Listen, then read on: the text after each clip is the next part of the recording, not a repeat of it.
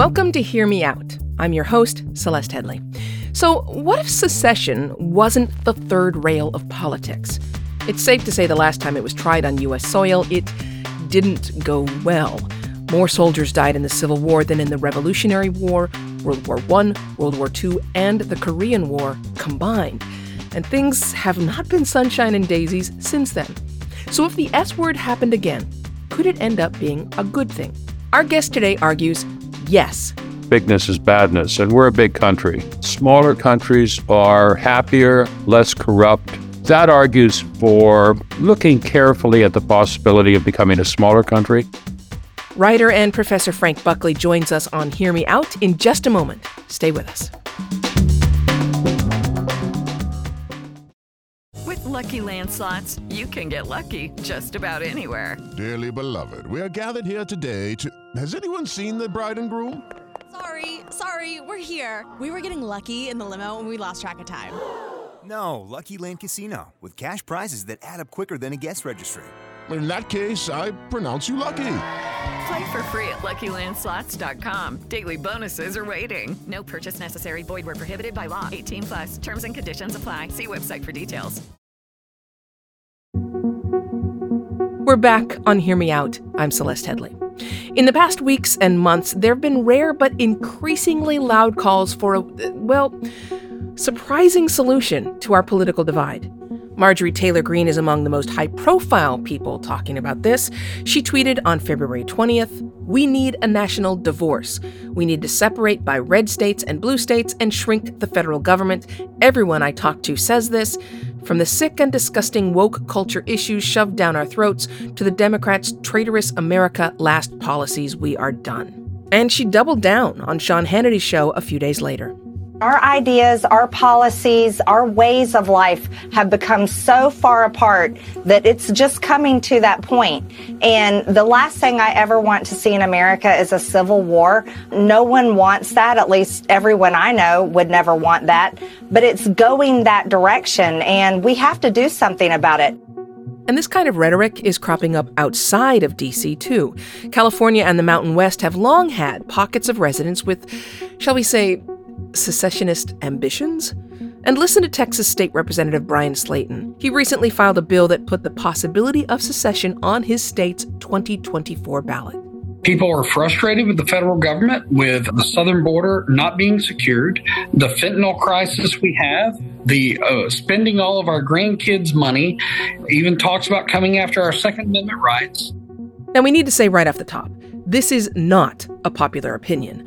But it's not a unanimously unpopular one either.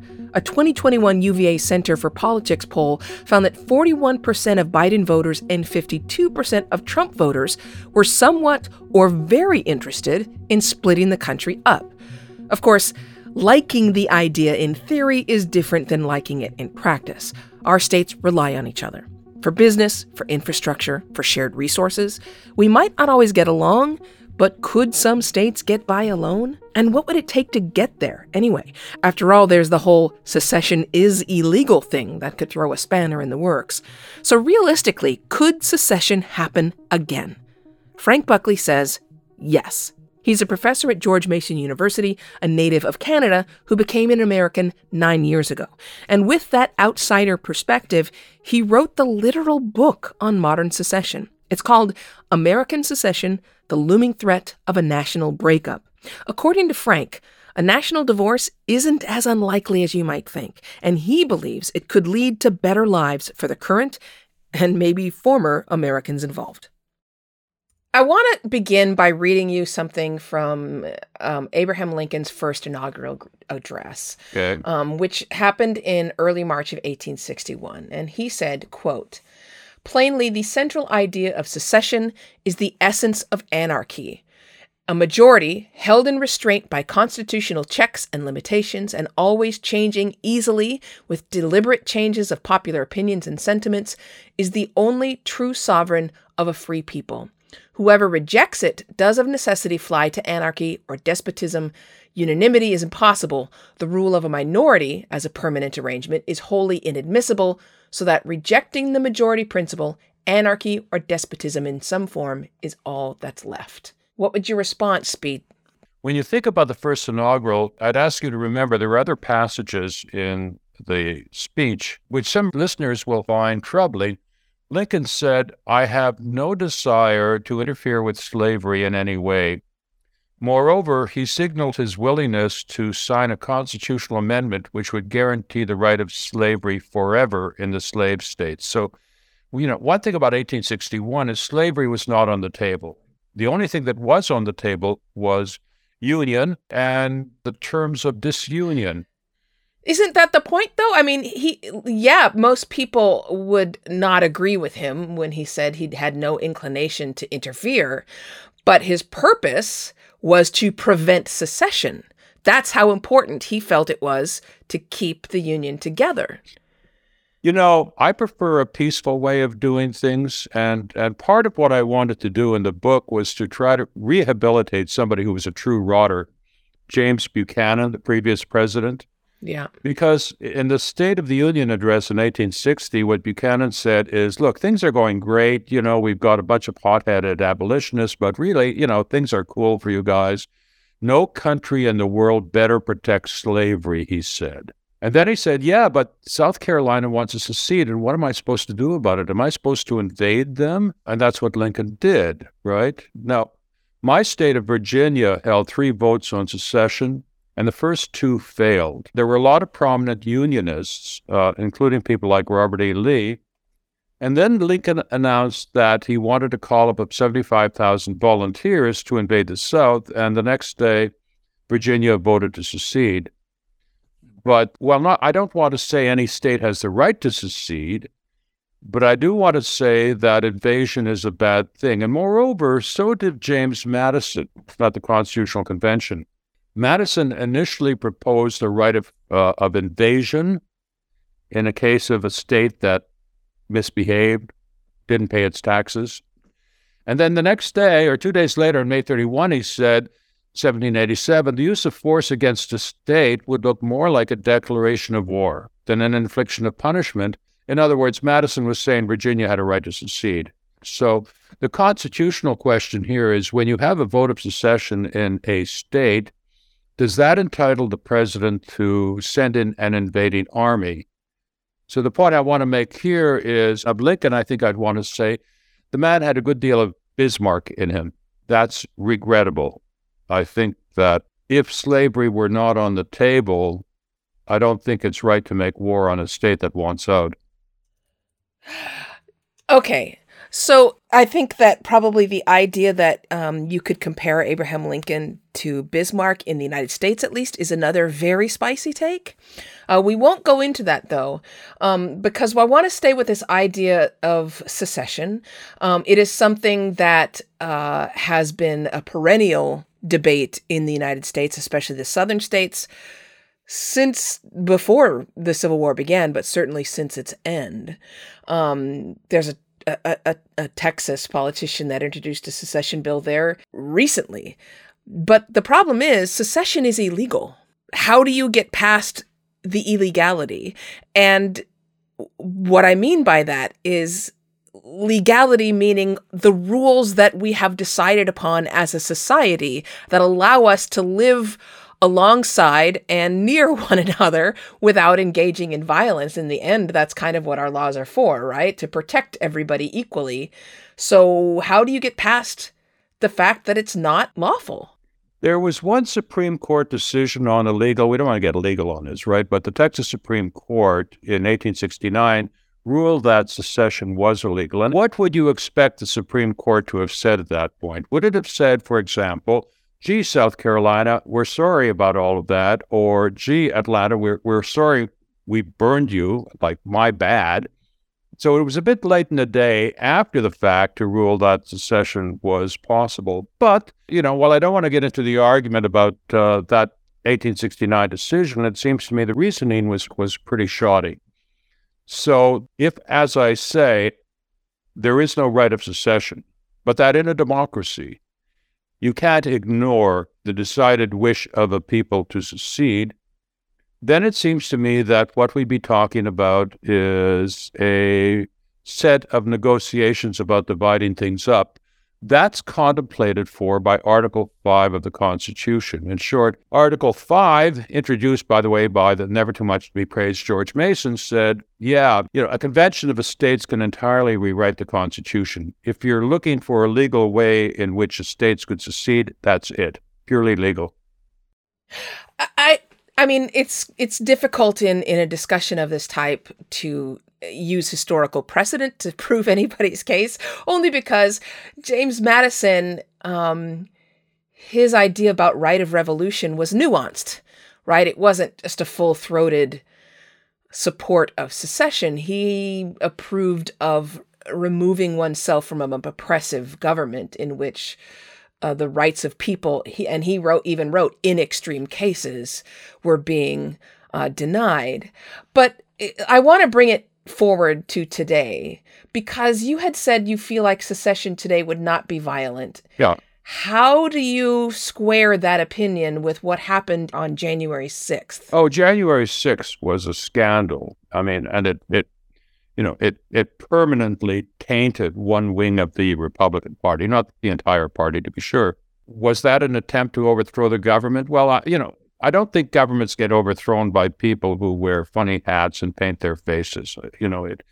There was nothing like Fort Sumter on January 6th. There's been craziness in our past, but what we're talking about is something different. What we're talking about, if, as you say, history isn't going to help us a great deal here, is what is the position of secession today in countries which tolerate it. And that's a question of, amongst other things, international law. And the leading case on point is one of the Canadian Supreme Court, which said roughly the following: there is no right of secession, but if there's a decided majority of people who want out, there is a requirement for the rest of the country to enter into negotiations with the would-be seceding state. That's what I'm talking about when I say what this would lead to would be probably an Article 5 convention, which can rewrite the Constitution any way it wants. So I think that's probably more likely what would happen. It's certainly what happened in Quebec. I mean, look, I lived through this, so I kind of know something about it. And what happened in Quebec was what happens here, namely sorting of people. I mean, but Quebec didn't secede. No, it didn't. It came within 1 percentage point of seceding, of voting to secede, I should say. Right? The vote. I mean, but that's an important distinction. You're talking, the precedent that happened in Quebec did not result in secession, and the violence of the Civil War didn't begin at Fort Sumter. Yeah. There were skirmishes, possibly in some cases carried out by oddly dressed people. There was horrible violence. There were even massacres in some places. There were small militias carrying out violent attacks, especially in the border states that were still deciding whether they should make slavery legal or illegal, especially in the frontier states.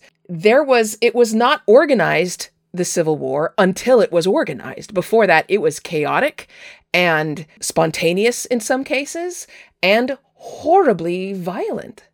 Recall that you're the person who says that history is not going to get us terribly far in this one, and I agree with you. So I've tried to bring things more up to date to imagine what secession would look like today. And, I don't think we'd see Kansas Jayhawks and anything like that. Yeah. I think you'd see some form of political protest, and to the extent it turns violent, as it did on January 6th, people would be put in jail. But, that doesn't still the voices of people who still want to talk about secession. And by the way, let's remember that, apart from a few crazy right-wingers, you had John Podesta in June 2020 suggesting that a response to a Trump re-election in 2020 might be for California to secede. So, so I don't know where it would come from. In fact, I think what would be probably most likely in all of this would be a Calexit, right? California voting to secede after the election of a Trump or a Trump-like candidate in 2024. I still think that that's not going to happen, but I don't think either of us wants to try to make predictions about the future particularly. No, because we even have trouble making predictions about the past. We're Yep. going to take a quick break. I'm speaking with Frank Buckley, who is a writer and professor at George Mason University, talking about secession and trying not to let it lead to civil war here on Hear Me Out, podcast from Slate. We'll be back in just a moment.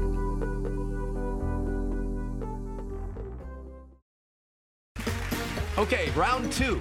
Name something that's not boring. A laundry? Ooh, a book club. Computer solitaire, huh? Ah, sorry, we were looking for Chumba Casino. That's right, ChumbaCasino.com has over 100 casino-style games. Join today and play for free for your chance to redeem some serious prizes. ChumbaCasino.com. No purchase necessary. Void where prohibited by law. 18 plus. Terms and conditions apply. See website for details. We're back. This is Hear Me Out, and I am Celeste Headley, speaking with Frank Buckley, who teaches at George Mason University. And we're talking about whether secession can be positive. So let's focus on that, because, I think the question of whether a nonviolent secession would be possible is difficult to answer, but I'm interested to know why you think it could be productive. Yeah. I ran a bunch of regressions about this because, hey, that's what we do at George Mason. And what I found was roughly small is beautiful, bigness is badness. There was a big debate about that amongst the founders. And roughly the small states, the small is beautiful contingent won. And they were right, I think. It didn't work out that way, kind of bamboozled by some smarter people. But in general, smaller countries are happier, less corrupt, for reasons that the framers thought would explain things. They thought in a small country, the representatives are closer to the represented. There's a greater ability to police people. There's a greater sense of what it is the people want. So, in all those respects, it turned out smaller countries kind of beat the pants off us. The biggest countries, this in terms of population, were China, us, Russia, India. And these are countries which, by the way, try to militarily throw their weight around. They project their power. Big states try to do that. Smaller countries have fewer military ambitions. Maybe that's not a bad thing. I think there's going to be a lot of debate about how to define that. And going by the Transparency International's index, the least corrupt countries in the world are places like Denmark, New Zealand, Finland. Those are not the smallest countries in the world. Norway, Singapore, Sweden, they're smaller than the US for sure. But the UK is not on that list, and they're much smaller than the United States. Some of the smallest countries in comparison to size and population are not in the top 10 or even the top 20. And let me take this one step further. I'll comment on that. Yeah, go ahead. Go ahead. Go ahead and comment that, and I'll bring up my next point. Okay, yeah. Transparency International is an NGO based in Berlin, which ranks countries according to measures of corruption, according to surveys conducted by people in those countries. And frankly, we don't do well. And the countries ahead of us on the list tend to be smaller. I think they're all smaller, and parliamentary, and some of them are monarchies, by the way. So, I read the regressions, and in terms of corruption, bigness is badness.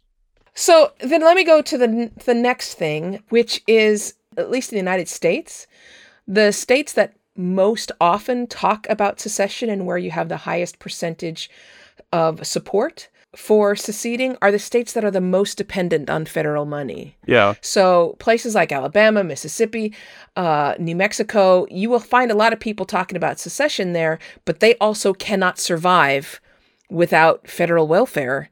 California pays for a lot of these states whose people say they want to secede.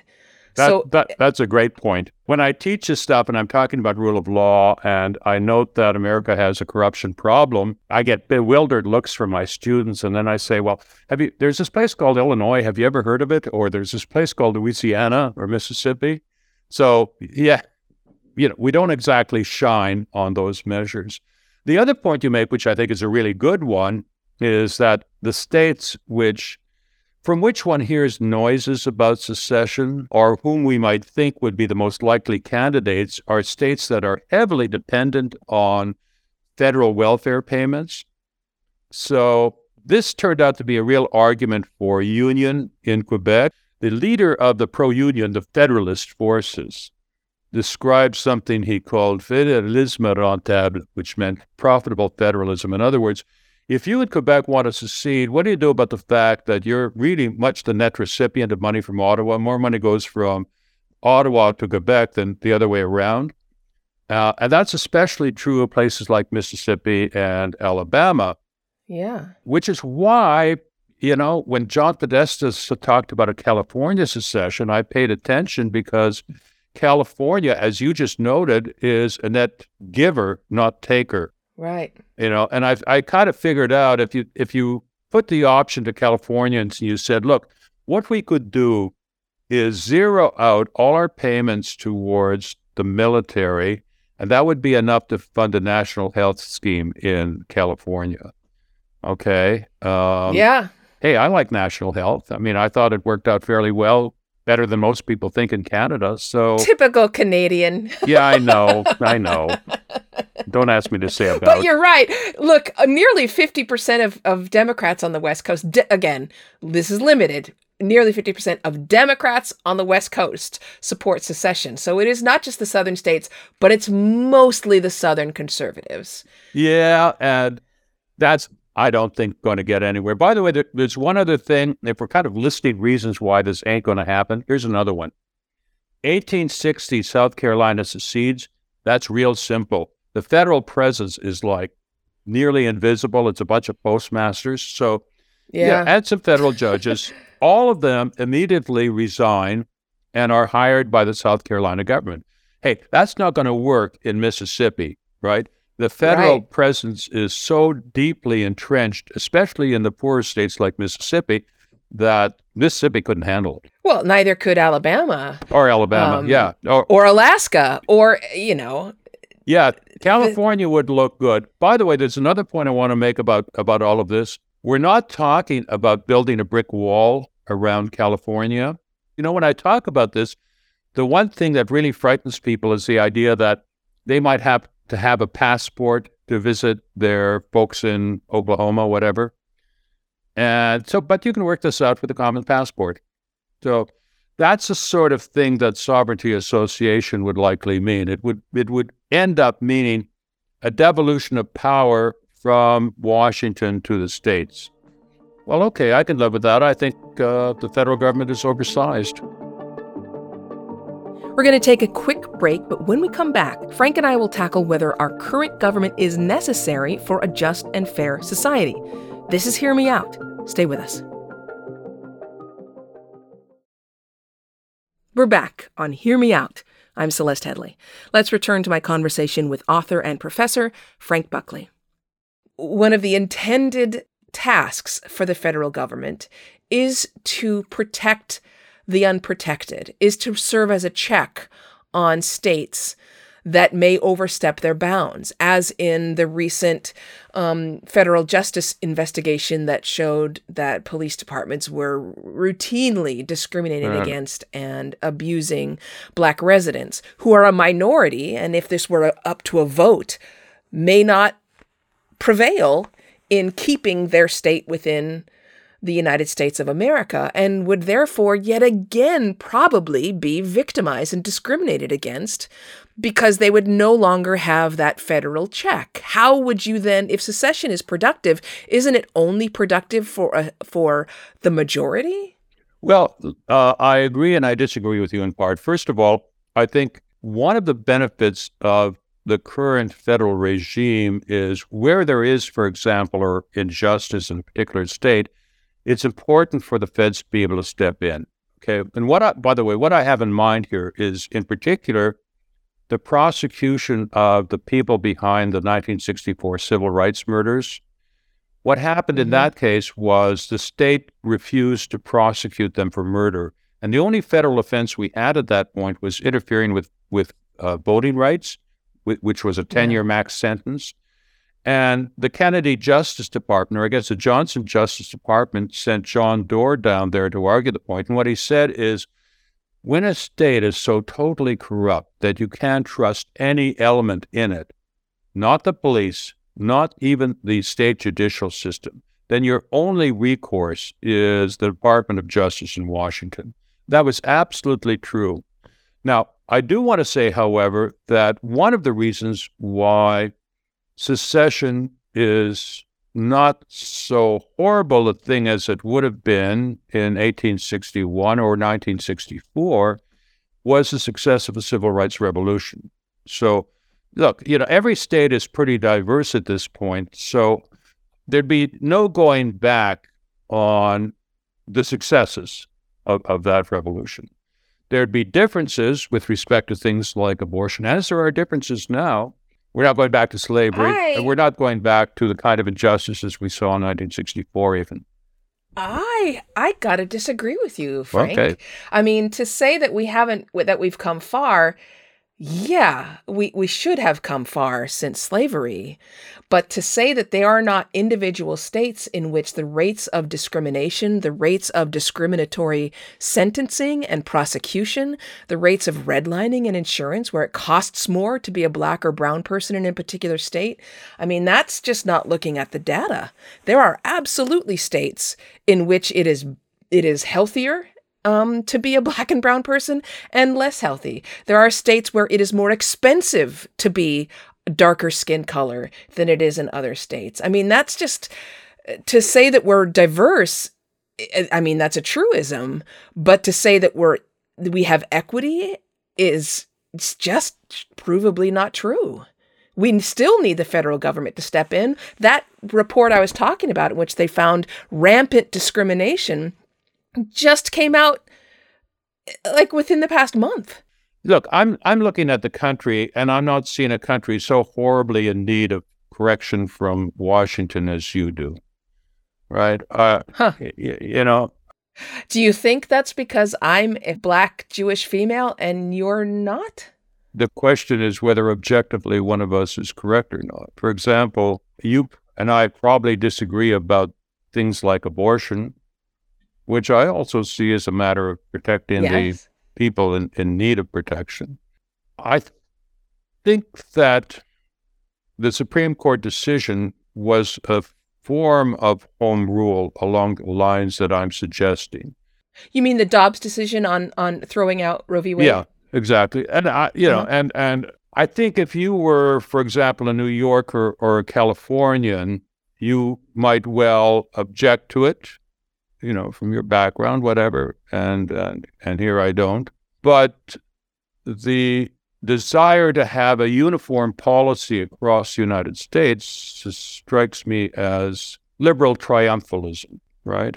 What does that mean? What is liberal triumphalism? Well, it's liberal imperialism. It's the idea that I have right on my side and you guys are evil, right? And we're not permitted to disagree about these things. I think we should be permitted to disagree about these things. But, you're raising a good point. And the point is that at this point, I guess progressives see themselves in control of the commanding heights of our society, in the media, in corporations, in government.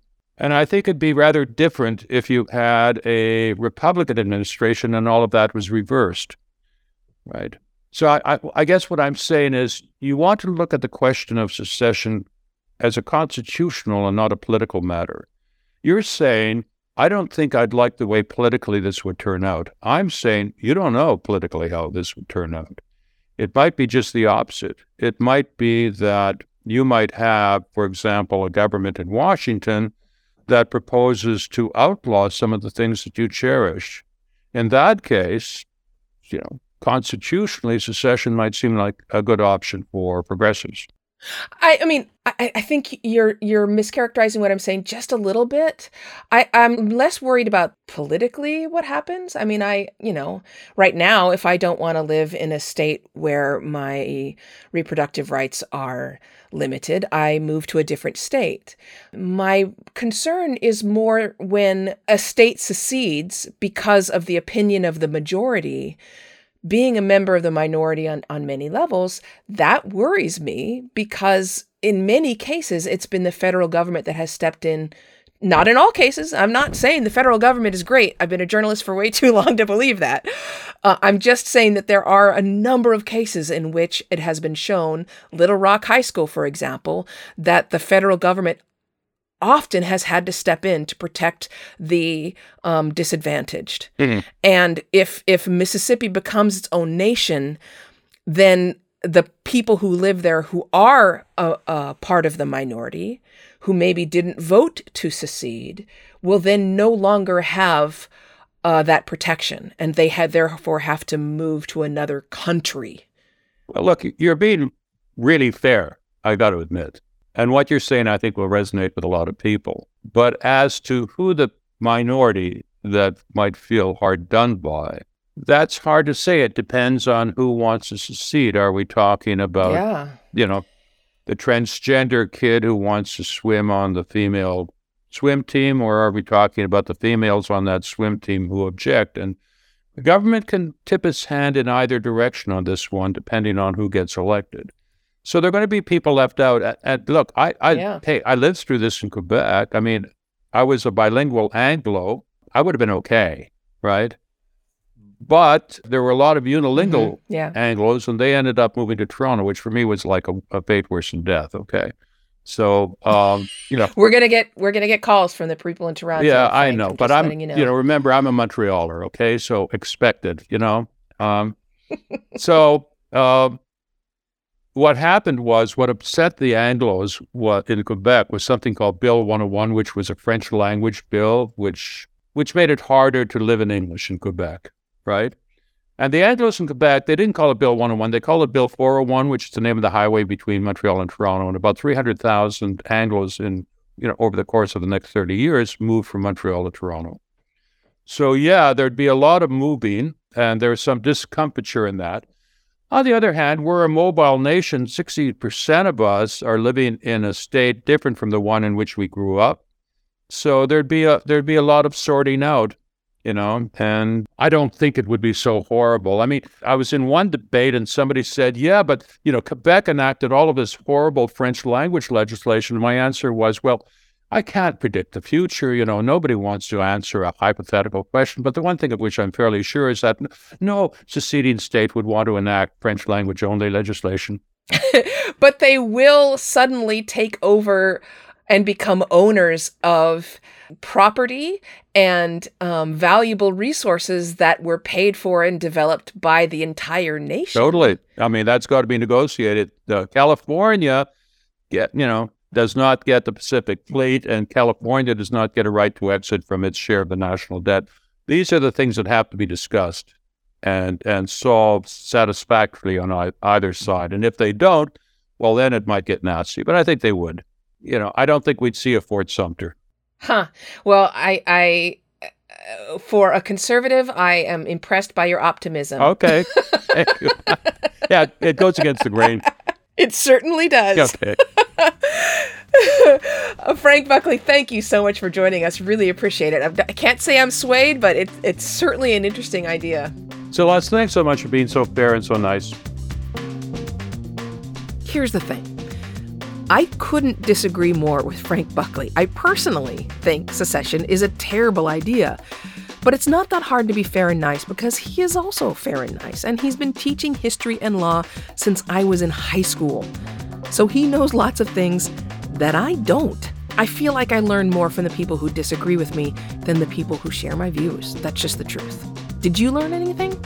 We'd love to hear about it on social media. You can find Slate on Twitter @Slate and me @Celeste Headley. Thanks once again to Frank Buckley for joining us. His book, American Secession, is out now. Hear Me Out is a podcast from Slate. The show is produced by Maura Curry. Ben Richmond is the Senior Director of Podcast Operations, and Alicia Montgomery is VP of Slate Audio. I'm your host, Celeste Headley. Until next time, speak your mind, but keep it open. Step into the world of power, loyalty, and luck. I'm gonna make him an offer he can't refuse. With family, cannolis, and spins mean everything. Now, you wanna get mixed up in the family business. Introducing The Godfather at ChumbaCasino.com. Test your luck in the shadowy world of The Godfather slot. Someday, I will call upon you to do a service for me. Play The Godfather, now at ChumbaCasino.com. Welcome to the family. No purchase necessary. VGW Group. Void where prohibited by law. 18+. Terms and conditions apply.